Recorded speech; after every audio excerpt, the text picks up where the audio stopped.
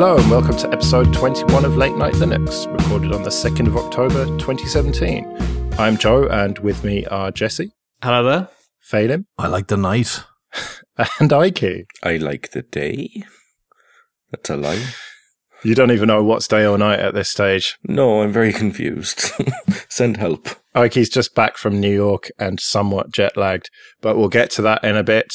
But before we get to that, let's do a bit of news. And Nextcloud introduces end-to-end encryption, or is going to introduce it once people fix it for them. Yay.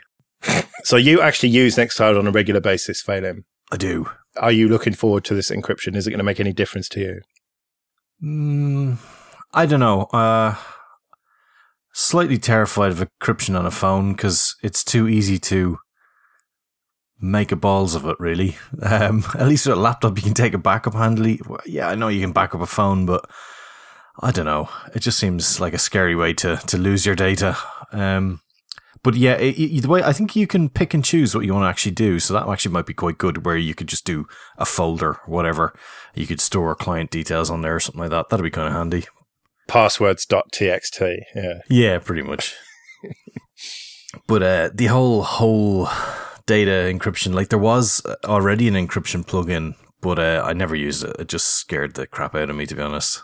I just always took it that whatever I put up there would not be trade secrets, no Coke recipe, etc.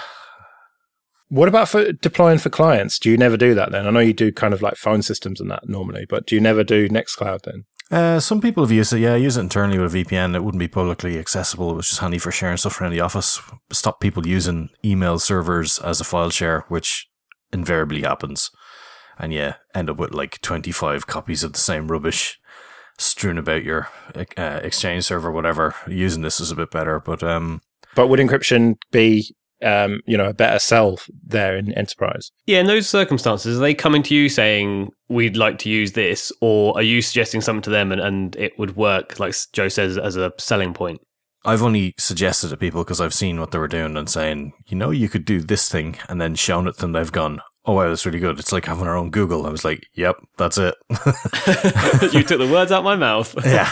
So, I mean, they were cool with that. So, because I don't know. I mean, I guess people get stuck in a way of doing things, and, everybody just keeps emailing the same junk around. It's just not good. It's not even a secure protocol getting shared between stuff if you're sharing it to people externally and stuff. It's nice to be able to send somebody one of the links that can auto time out and stuff. So I quite like that.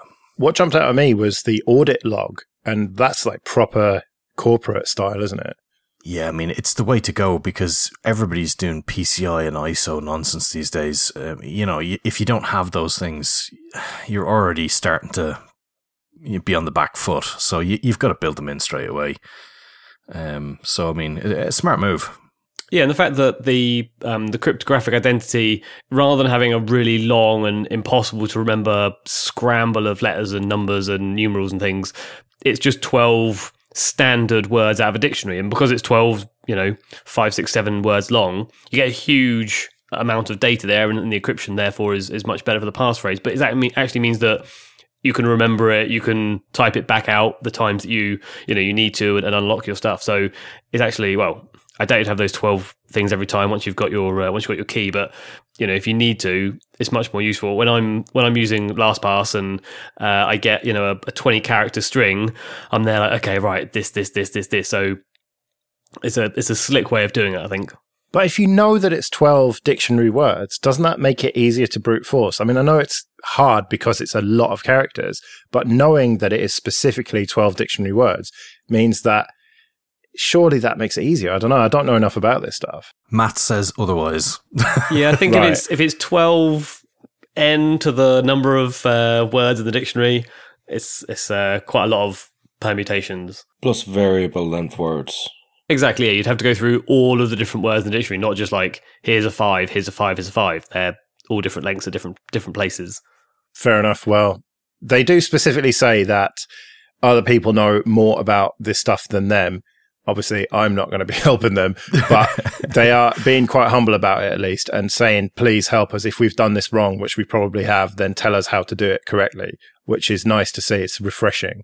But wouldn't you, if you were in Nextcloud's position, wouldn't you go to like a white hat and say, we need you to try and hack our stuff? That always seems like the most obvious thing, no matter who you are. If you've gone to a company to say, please make me some encryption or please, make me a Bluetooth door lock or something, the first thing I would do is once someone's finished that, I'd then take it to another company and say, hack this. And at least get, the most obvious things out of the way. And I know it depends on which company you go to try and do the hacking as to how good they are or how nefarious they are, if you will. But it just seems like the first thing to do. I mean, if they're still building up, still in beta at the moment, so they're still building up their actual code. So it seems like a sensible time to put that input in. But I'd like to see it, sort of thrashed upon. Well, that's what bug bounties are for generally. And okay, they're not offering any money, but at least they're specifically asking, well, I suppose you could say they're asking people to do it for free. But it would be, if you could find holes in this and tell them how to do it properly, then you could kind of put it on your CV. I suppose it's that same thing of interns, unpaid internship and all that stuff. But it's a community project. It's kind of a company and a community project, isn't it? So you can kind of understand why they want to just put it out to the community. And I think it's fair enough, really. If they'd come out and said that it was this finished thing and we're really proud of it and it's awesome and amazing, then I'd have less sympathy for that attitude of get the community to fix it. But they've been pretty clear about it, that it's not quite finished yet and they want help. So fair play to them.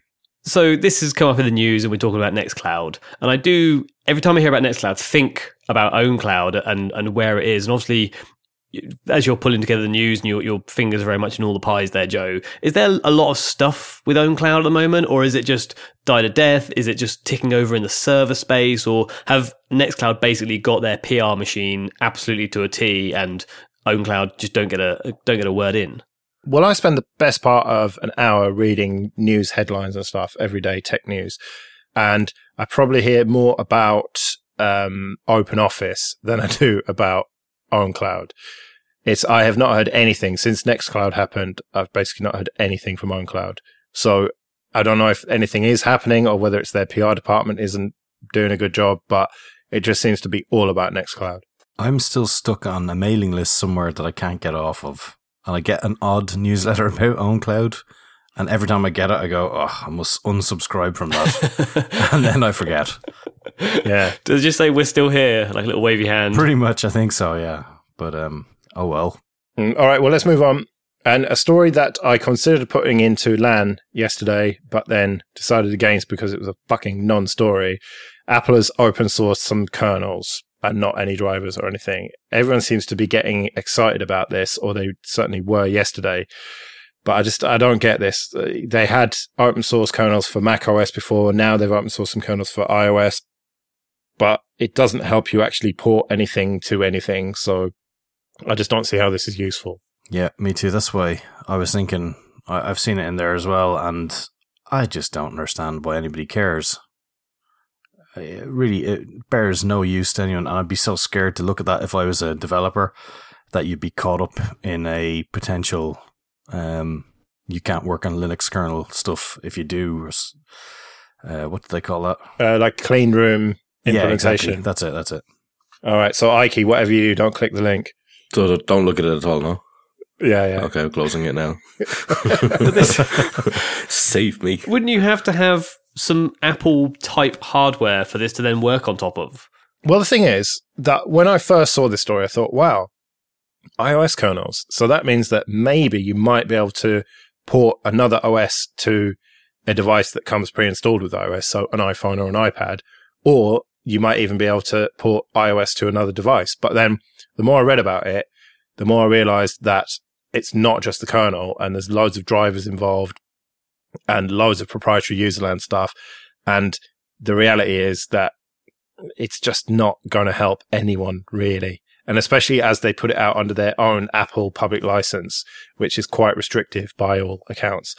So it's not even like they've done it under MIT or, GPL. Yeah, right.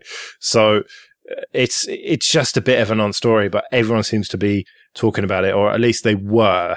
And I think that as people have realized more about this, it's just it's died away, and people have just realized it's a bit of a non-story. So who put this in the doc? That's what I want to know. Ridiculous. Should have cut it out. Totally. Okay. Right, I'll take that as you, Jesse. I'd incorrectly assumed it was failing, but so who put the MariaDB one in then? Yeah, I think that was me. So they've got loads of investment from Alibaba, like $27 million worth. I thought that, I don't know, maybe, forgive my ignorance here, but I thought MariaDB was quite a small thing, but apparently not. Yeah, I thought it was quite interesting, the comparison between this and Solaris, the way it's gone. You have to wonder, is MySQL also going to go the way of Solaris? Because the way Oracle seems to touch things and they shrivel and die, that I thought it was quite a position that MariaDB's actually kicked off like this. It's quite impressive. The thing is, though, that MySQL is used by so many people all over the world, and it is GPL2. So I think that even if Oracle pulled the plug on it, it would still survive, even if it was forked again, I suppose. But then I suppose, why would you need to fork it again when there's already a couple of forks? I don't know. I don't know enough about it, but I'm just surprised that MariaDB is worth so much, quite frankly. Well, people have influence, and when MariaDB first came about, it was forked for the right reasons, which was to take it away from the scary oven mitts of Oracle. Everyone was terrified because of what they were doing to Java, or what they was doing to pretty much everything they touched. It shriveled and died. And it's a transparent drop-in, which is really handy. Like, it's very, very easy to update to MariaDB. If you had a MySQL database, you can switch over to it. Is that still the case now, though? Yeah. Oh, right. It's really, really seamless. And on top of that, if you're another company, you get to deal with a smaller open source project, i.e. you can invest in it. Nobody has any form of influence over something owned by Oracle, which actually competes with their proprietary products. Like, Oracle are competing with themselves with their proprietary and their open source solutions. So it kind of makes sense to go to MariaDB for all this stuff, in my opinion. Well, this certainly inspires confidence, I must say. If a Chinese company is willing to invest $27 million into the company, then they're obviously confident, and that fills me with confidence. And so it makes me wonder, next time I throw a web server together, maybe I should consider MariaDB instead of MySQL. Yeah, I mean, it's good software and it keeps improving, and it's free of Oracle. I mean, look, I used to like Java, like a lot. They destroyed it, and they have tablets for that. Yeah, I think it's a good one to support, and most people nowadays just default to it in the Linuxy world, unless you're running like really old CentOS, in which case you're just fucked anyway. Do you use MariaDB then, Phelan? Yeah, have it on a few. There's a couple that would still be LTS versions of Ubuntu that wouldn't have had it yet. It'd be on but they're coming up for upgrade anyway. So yeah, be shifting to it. The 1404. Yeah, be 1404 going up. So they'll be upgrade soon the next year, I'd say, and then they'll go to probably Maria. To be honest, yeah. So if you were putting a 1604 box together, you'd use Maria by default then? Yeah, I have already. All right. It's got a couple of things that are a bit different with the CLI tools and stuff like that, but nothing major. I mean, nothing really major at all. And they're doing more work on a lot of the DB engines and stuff like that. So yeah, I think it's looking good. They're also really good for security as well. Like really, really good for the security updates when they come through. They're very transparent about it. You get the proper blog. And if anything's actually happened in MySQL as well, they'll also take those in. Like, that affects the old parts of the code base. Yeah. Well, so that stuff effectively gets upstreamed to MySQL then? The fixes? In the other direction. So if anything's happened in MySQL, it will also make its way into MariaDB, but they're also doing their own work on top of that. So it's stuff affecting like the real old legacy parts of the code base. So it's not like things are being left to rot, like some of the Bitcoin client forks. Right. Okay. Well, I shall definitely check it out then. Right, let's talk about Facebook and React.js. I just keep thinking in my head ReactOS, but no, I've got to not talk about ReactOS. Slightly different. Well, now we are the only preeminent ReactOS podcast because we've talked about it now that System AU is no more. Rest in peace. So, yeah, basically they had this bullshit license, Facebook, for a few of their frameworks, including React.js, which was BSD plus patents, which meant that you can't sue them if you use their license. And loads of different projects were starting to say, hang on, this is bullshit. We're not going to use it anymore, including WordPress. And basically any new Apache projects couldn't use any of these licenses. And it seems that it took WordPress saying, fuck you, to make Facebook change their mind. But now they have, and now it's just MIT. So that's pretty win, looks like. Yeah, I think the thing that's interesting about this is that, as you pointed out, so Facebook were sort of making enemies with various companies. And so on the Apache Software Foundation, they were saying that no one can use this code because of the license it was under.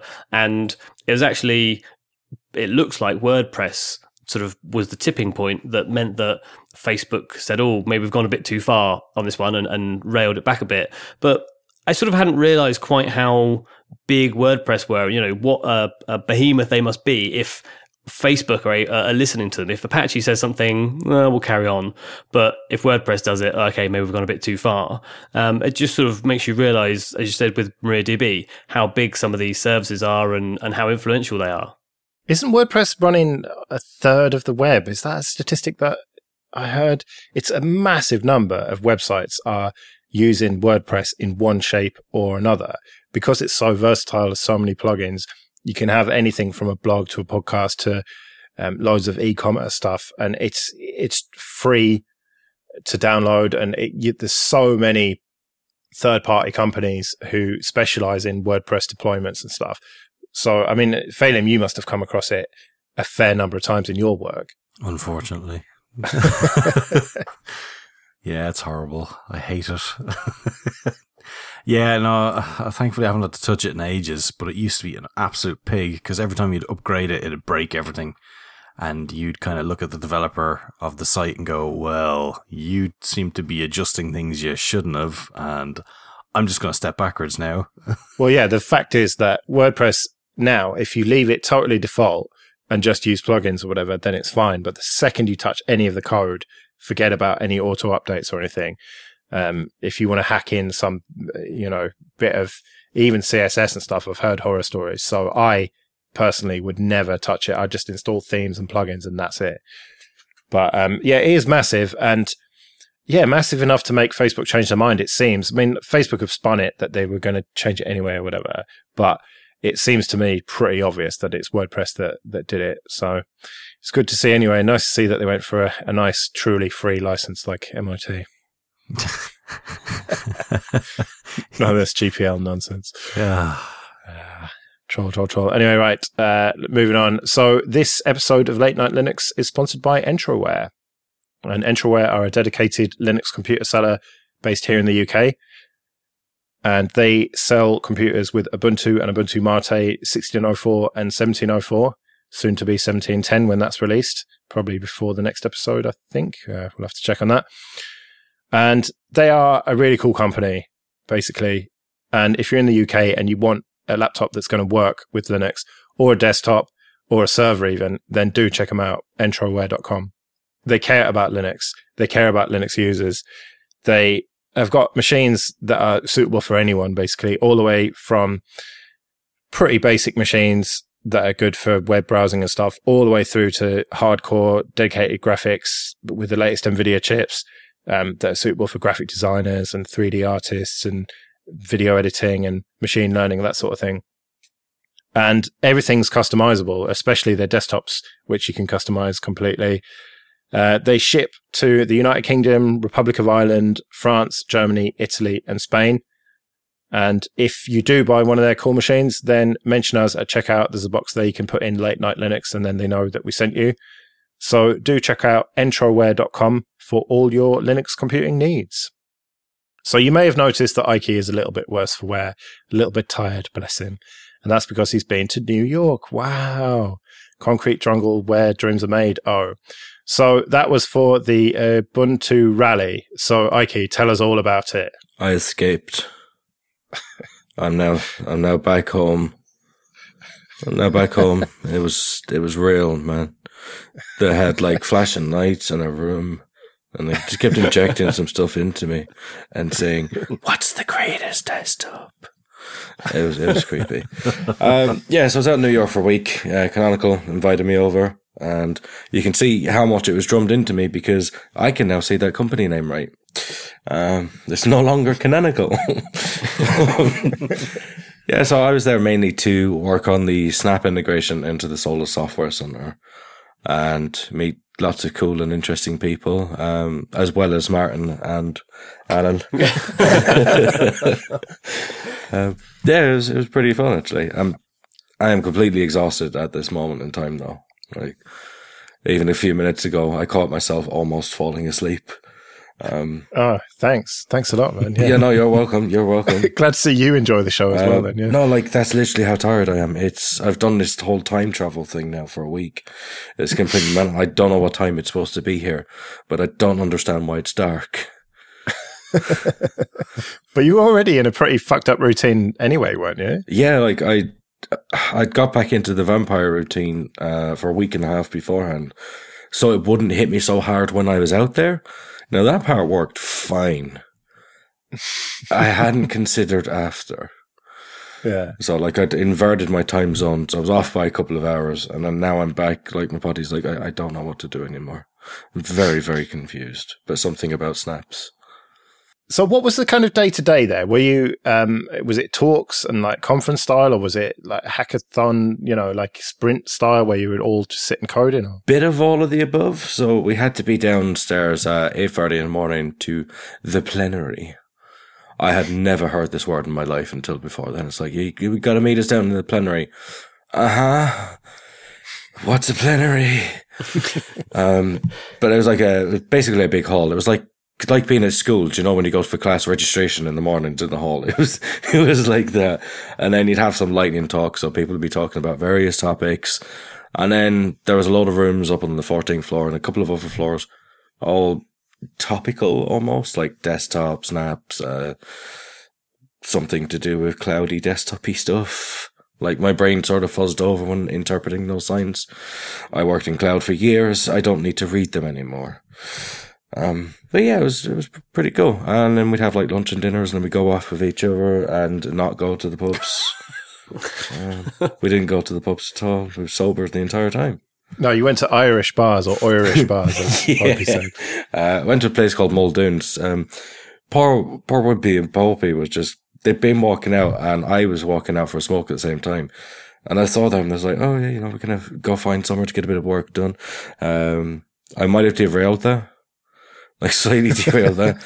They were supposed to be getting ready for like the final betas. And it turned out this Irish pub actually was an Irish pub. It wasn't just like an Irish themed pub, like where they put a shamrock in the Guinness and you look at them and want to murder them. It wasn't one of those places. It turned out it was legitimately Irish and had bar staff from Cavan. So may have had a few drinks there. Just a couple. Did they serve dinner in a drawer? No, but that was an optional extra. And so, in terms of actual work, then, how much work did you get done on the snaps in the Solus Software Center? So, by the time I got to my demo, I was actually able to show snaps and native packages alongside each other, and actually able to install them. So, there was a couple of things missing from the demo, like having the progress bars and stuff rehooked up. But it was actually working, and I think I got like 7 pull requests into Snapd, another one into Snapd glib. So in terms of progress made, we actually did make progress, and there was a branch of the Software Center now that can work with snaps or native packages, and it doesn't favor one over the other. They're just backends for it now. Sounds like really, really good progress there. And if you had been on your own for a week and had those facilities available to you, do you think you would have made the same amount of progress, or does having that network effect and people to ask and what have you really help, get to that, get to the position you did get to? I think having them around you helps, having people you can bounce questions off of at the very least. Just so you can sit there and, even chat about some of this stuff over food, I think that does help a lot. It's almost like having the dynamic of an office environment. But one that works. How different is it to be there IRL with people as opposed to just on Telegram or IRC or whatever? Like, does it make that huge difference? Because you can surely just ask questions on some sort of text chat or even have a hangout. Like, you know, does it really make the difference? Is it really worth it? It's good for networking. No, it's good for networking. And I think you misinterpreted what I just said about there. Like, I see it as an office environment that actually works efficiently, because you can have some office environments that don't work, that are very cubicle based, right? It felt more like one that did work. You had people there who were experts in their field. If you wanted to talk to them, you could just literally go and talk to them, not worrying about when they needed to be on IRC or Telegram or Google Plus or bug reports. I mean, you can talk about something in like under a minute and know which direction it should go in, instead of having this disparate conversation spread over days of when people are available. Yeah, like we were saying about chatting over food. I know the topic obviously isn't all going to be work, but I work in an office and I'll go and have a cup of tea, and in just pondering about it, someone might walk in, I'll chat to them, and just having that ability to, like say, bounce off someone or air it and realize that in describing it, you've got to a sort of better solution. Whereas if you sit on your own and just fester on a problem, it never gets solved, really. So yeah. I can see what you mean about that. Yeah, having other human beings about, and like you say, just you say something out loud, and you might even realize in that moment that it's completely stupid, or you might realize, oh, this is what I actually need to make it work. And it is efficient in that sense. And again, just getting to meet all these people who you're speaking to over IRC and actually putting names to faces, it's nice. And getting to know the people behind the keyboard. And what about the sort of, what did Canonical get out of it? Because from your point of view, you've been able to pull information out of the key people in Canonical and working on Ubuntu snaps and things, and get your project further forward. And obviously that benefits the community for you. And I'm wondering, did Canonical sort of at the very end of the week say, right, we've now achieved XYZ in the cloud, or we've done this with the server? You know, have they got something that they were really focused on? I don't think so as much. I mean, there was lots of groups working on lots of things, right? But Canonical obviously benefited from all of us being there. So in terms of Solus having snaps, it wasn't just about Solus having snaps. It's one, there's a little bit of a PR angle to it, right? You know, like everyone gets a bit of publicity from this. But even in the talk I gave on the Friday, it was like, why Solus needs snaps? And it's like, well, this is why snaps need Solus, you know, controversially. Because Solus is now the first distro outside of the Ubuntu family to ship with full confinement by default. That's very, very good. It's also one of the weirdest distros out there. You know, we're like the shunned BSD of Linux distros. So if you can get it to work on Ubuntu and you can get it to work on Solus, you can get it working pretty much anywhere. And that's sort of the value add that we bring back to the table. So it wasn't just all about engineers going out there and benefiting only themselves. Like, everyone was benefiting everybody else out there. Now, I heard a rumor, and it is nothing but a rumor, that this cost Shuttleworth or Canonical, whichever way you want to look at it, 7 figures to do this. I wouldn't be surprised. Yeah, because that was not a cheap hotel. There were a number of people flown out and all the rest of it. So if you're looking at over $1 million to do this, the question is, was it really worth it? A company that is supposed to be slimming down, that's effectively fired and laid off a load of people to slim down and make itself more attractive to investors. Should they really be blowing like $1 million plus on events like this? I wouldn't look at it as blowing it. And one of the themes that I saw coming about this week, it kind of felt like Canonical was getting back to their old selves, where it was very much about the community engagements and enabling the relationships between various communities and getting away from the silo culture that led to some of the decisions they made in the past, like forcing a new desktop on people on upgrade. You know, it sort of felt like they was trying to get beyond that and get back to the way that they used to be.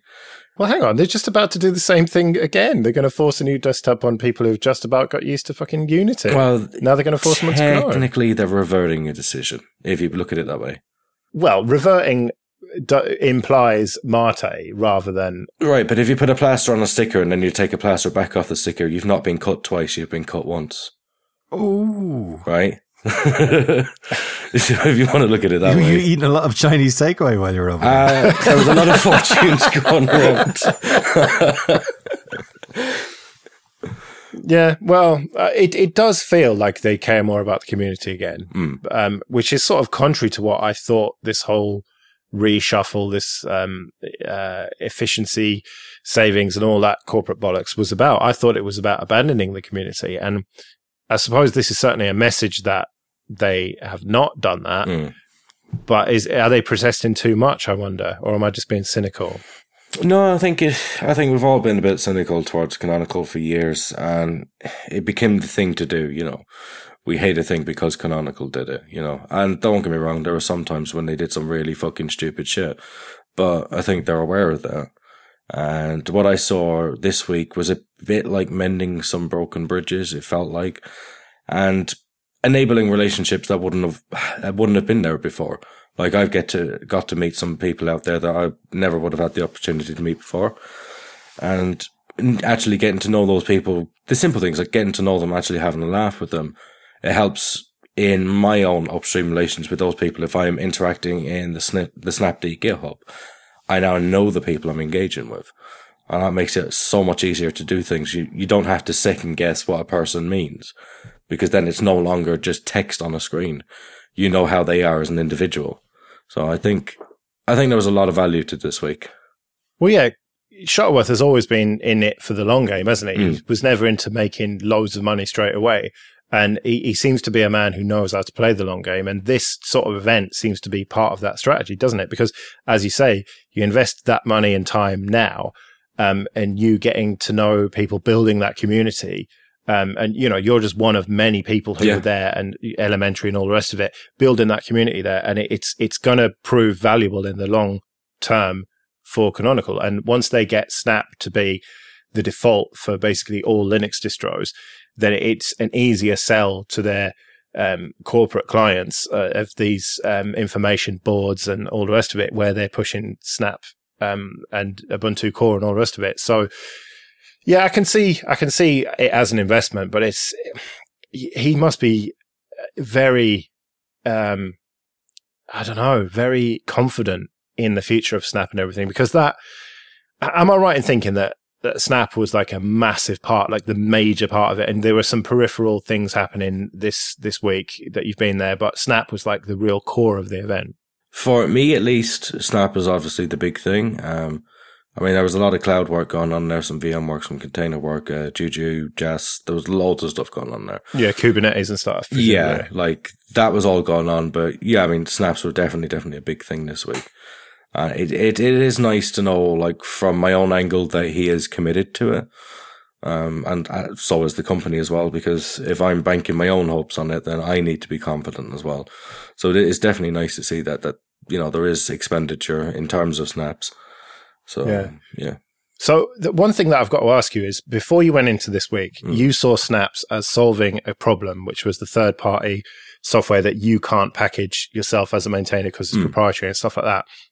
Having spent a week being indoctrinated by them, can you see snaps being a packaging solution for things that you don't have to use it for, and instead of ER package or whatever you're working on next?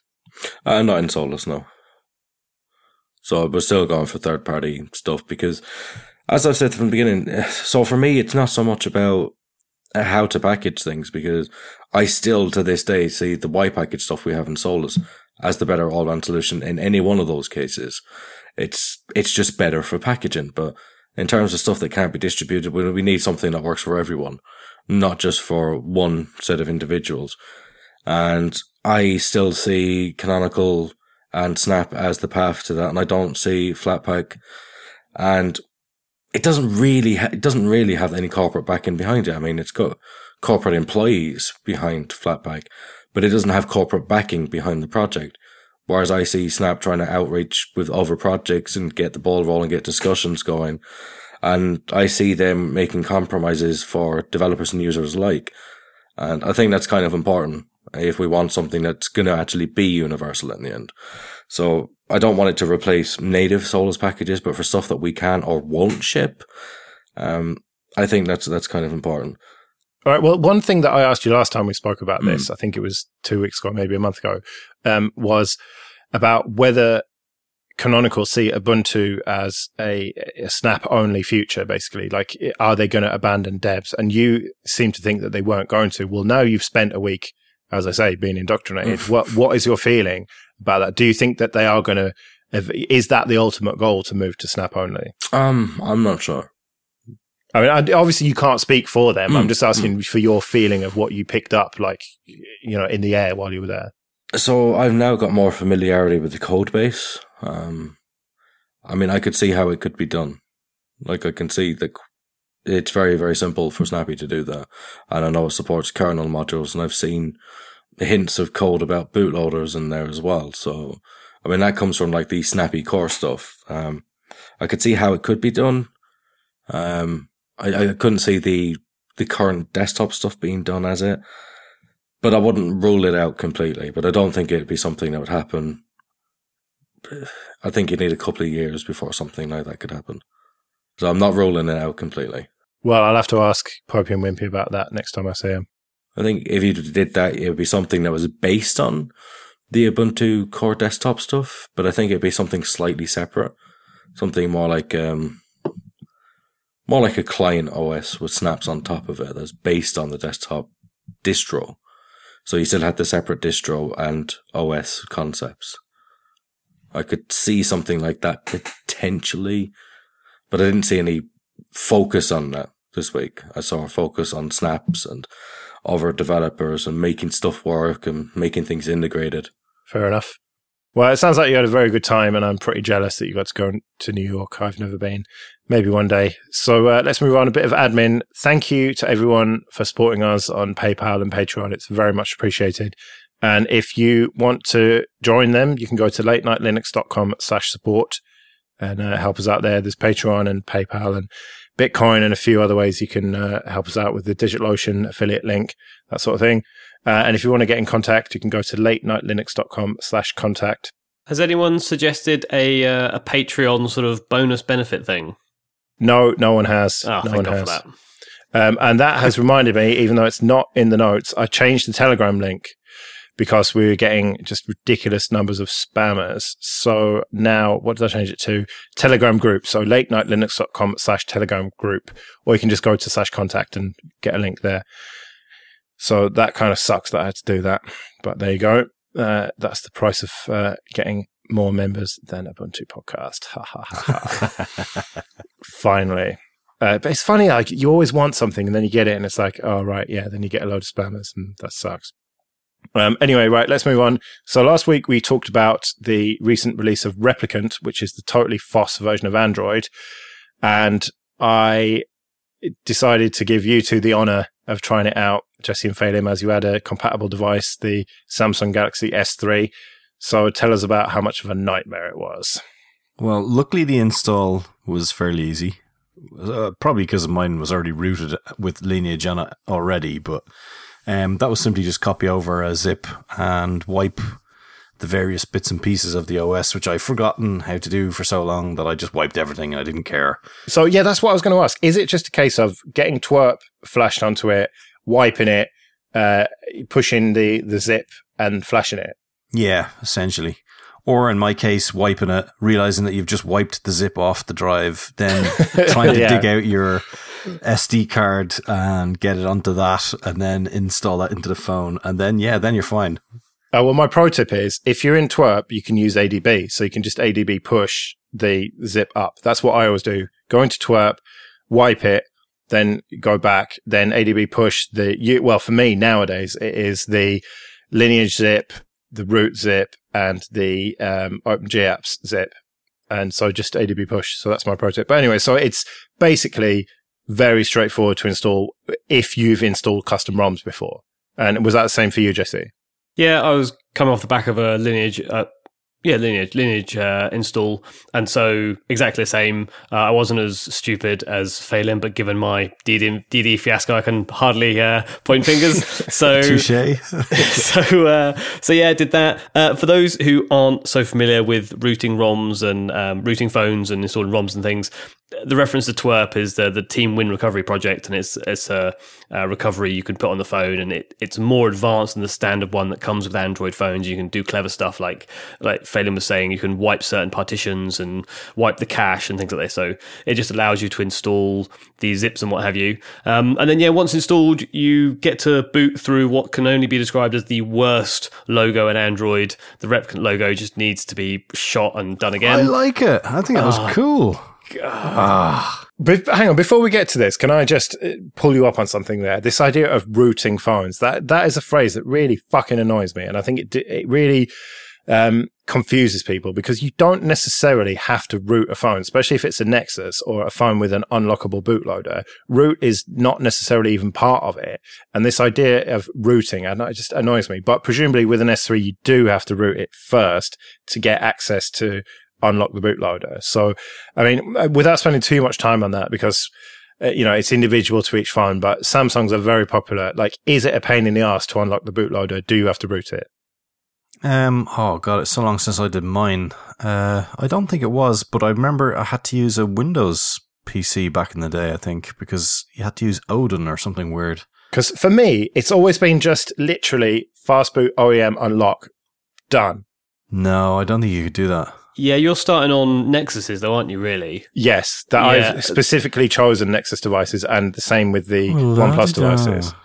So, I mean, you are right. There's a difference between unlocking the phone and rooting the phone, and that's a fair delineation to make. In this particular instance, there's a lot of things that Replicant wants to do that needs root access, and I'm sure we'll come on to it, but yeah, you're right. There is a difference, and my Samsung is just rooted anyway, and I use that phrase as it is. So, I mean, the boot up, you boot up and you go, it prepares the 87 apps, which is all the sort of the lowest level of things you can have: contacts, calendar, telephone, clock, blah, blah, blah. And then it comes in, set the time zone.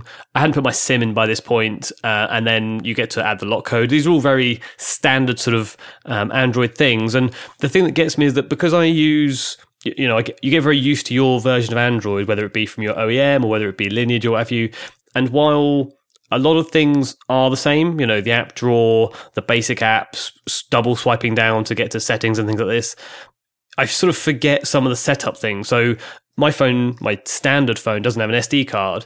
And since using my S3, they've changed the way that you can put your SD card in. And so it asks you if you want to set it up to be portable storage, and it suggests pictures and music to move between your phone and your computer, or as an internal storage, which means that you can install apps to it, which if you've got a phone that has quite a limited amount of internal storage, very useful. But so they're not really replicant things. They're more just Android getting better as it goes up. Yeah, it's sort of like almost like a RAID type deal, isn't it? It uses the SD card and the storage together, and it just views it as one big pool of storage. Yeah, so very clever for that. And as I said, you get into it, and I've sent you guys a video with a basic kind of, to opening it up and swiping between screens and opening apps and things, just so you get a view of it. And it's clunky. It's not smooth, it's not slick. So I just checked quickly what was on the phone before I wiped it in case there was anything, and it was a blank install of Lineage, which is always good. Always leave your phone with a nice fresh install on it. And I dicked around with that for like 5-10 minutes and was fine with it, and then put Replicant on, and the difference is obvious. I mean, the Samsung is not a new phone, the S3 is not a new phone, but it's horrendous with Replicant on. Well, Phelim, you used that phone for a very long time before you smashed the screen. And did you notice it being horrendously slow compared to Lineage then? I did, yeah. You can't really use it because even when you were changing language during the very first install screen, when you were picking your time zone and stuff, when you scroll down to a different language, say English, and then you jump down, it kept flashing the screen black. And I thought, oh, crap. Is the power on the screen fading? I thought maybe it was my phone was really starting to give up. But then I discovered that it was then rechanging the UI to be that language for the options. Like the OK button would be, whatever the OK version in that language was. I was going to give an example, but I was like, I don't know any examples for that. So, so that was actually the whole screen gone black. I thought it literally had cut the screen out and back on, like a half a second flash. but that's kind of where it went worse from there, like where you're going in between screens. Like one of the big problems I had was there's F-Droid on it already, which is great, but there was the Privilege account setup on it is a separate package that was looking to be updated, and I couldn't update it because when I clicked on it, for a start, it took about 7 years to download all the updates. But then it wouldn't let me upgrade the app because it said it was signed by a different key. And then when I went to uninstall that, it crashed. So I was stuck with that and I couldn't change it. Yeah, I will ditto that. It said, you must update this one. I was like, ooh, always good to update. But you have to uninstall it first. How do I uninstall it? And anything you did just crashed F-Droid. And so I just left it because it's not going to stay on there very long. So the performance was terrible. Hardware compatibility was pretty shocking as well. No Wi-Fi, I'm led to believe. Yeah, no Wi-Fi. Yes. So as I said in the intro, I didn't put my SIM card in straight away. I thought, I'll just have a little look on Wi-Fi. And, you can download apps and get 90% of a phone nowadays just through Wi-Fi. But you can't turn the Wi-Fi on that's built into the phone. You have to use a dongle. I thought, well, that's unusual, but not unusual. It's unheard of, but I thought I can get around this. I've got OTG cables. I've got 1,000 Wi-Fi dongles. One of them must work. And as I was plugging Wi-Fi dongle after Wi-Fi dongle, I thought, right, this is not the way to do it. So I looked up on the Replicon site, and it says these are the 3 Wi-Fi dongles that we support. And they're like, you look at them. If you go and buy them, they're like 35-40 quid for these entirely free, obviously, hardware Wi-Fi dongles. And they support G. Yeah. And they're big ass fuckers as well. I was just like, who would ever plug a cable in, then plug this in, then have like a little aerial on it? It was absolutely ridiculous. So basically, no Wi-Fi, no Bluetooth. But I'm very surprised. Well, okay, no Wi-Fi, no Bluetooth, that makes sense. But I'm very, very surprised that you could get mobile internet working from the SIM. Surely that requires a blob. I thought it was illegal to have that to be free software. So how the fuck did that work? No, that's only FCC that would say that. So I'm not sure how it stands in America, but you can also get one. Oh no, you can't. You can't get it certified in the States. So I don't know how they're doing that. Yeah, good point. But it's not necessarily in other countries. So you could probably get one that would work in the US, but as long as you don't tell anybody. Right. So this S3 has a baseband that has got there is a free software driver that works well enough to get some sort of 3G connectivity with it then. Yeah, worked fine for me. Yeah, right. It was getting H+. Is that faster? Or yeah, I got that as well. Yeah, it's HSDPA plus. That's probably the most that old phone supports. Then, so that's pretty reasonable then. And there was a version for the i9305, which is the one with 4G, but I don't have a 4G version, so I'm not sure if that would have worked. But they've got a full image there, so you'd imagine it would. All right. So the performance problems presumably are down to the fact that they are running free drivers for the CPU and GPU, which are just not as good as the proprietary ones then. Yeah, I'd say that's where it's all coming down to be honest. And that, on a fairly low power device like that, you need hardware acceleration and stuff. Otherwise, it's just going to be shocking performance. So it sounds like it's just a complete fucking non-starter then. Okay, it sounds like it's a non-starter, and I'm now going to play you... because I had my SIM in it, and my girlfriend called me, and I had to put the phone down and go and call her on another line. And so what I did was I got her to call me back, and I recorded it on my normal phone, so I can play it to you now, and I'll give you the audio, Joe, so you can put it in the notes. Okay, so can you tell me what the weather's like? Can you tell me what the weather's like?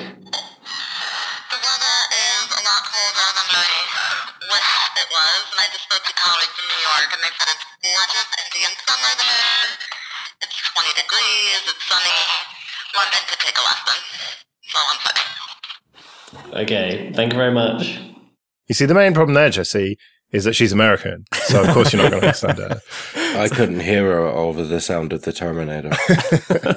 No. I immediately am keeping this phone forever because if all calls sound like that is so cool. It's exactly like the Star Wars drone noise when they're searching the planet on Hoth there. It is, yes. It's fantastic. The funny thing is, though, is that I actually I actually heard more from the recording than I did when she was actually speaking. I think maybe the speaker, I don't know, it was horrible listening to it, and I had to put the phone down. And what was really annoying was that while I was dicking around with it at work, a colleague called me and I was like, hello? And he was like, I was like, right, sorry, I'm going to have to call you back. Like, find me a landline, let's get back.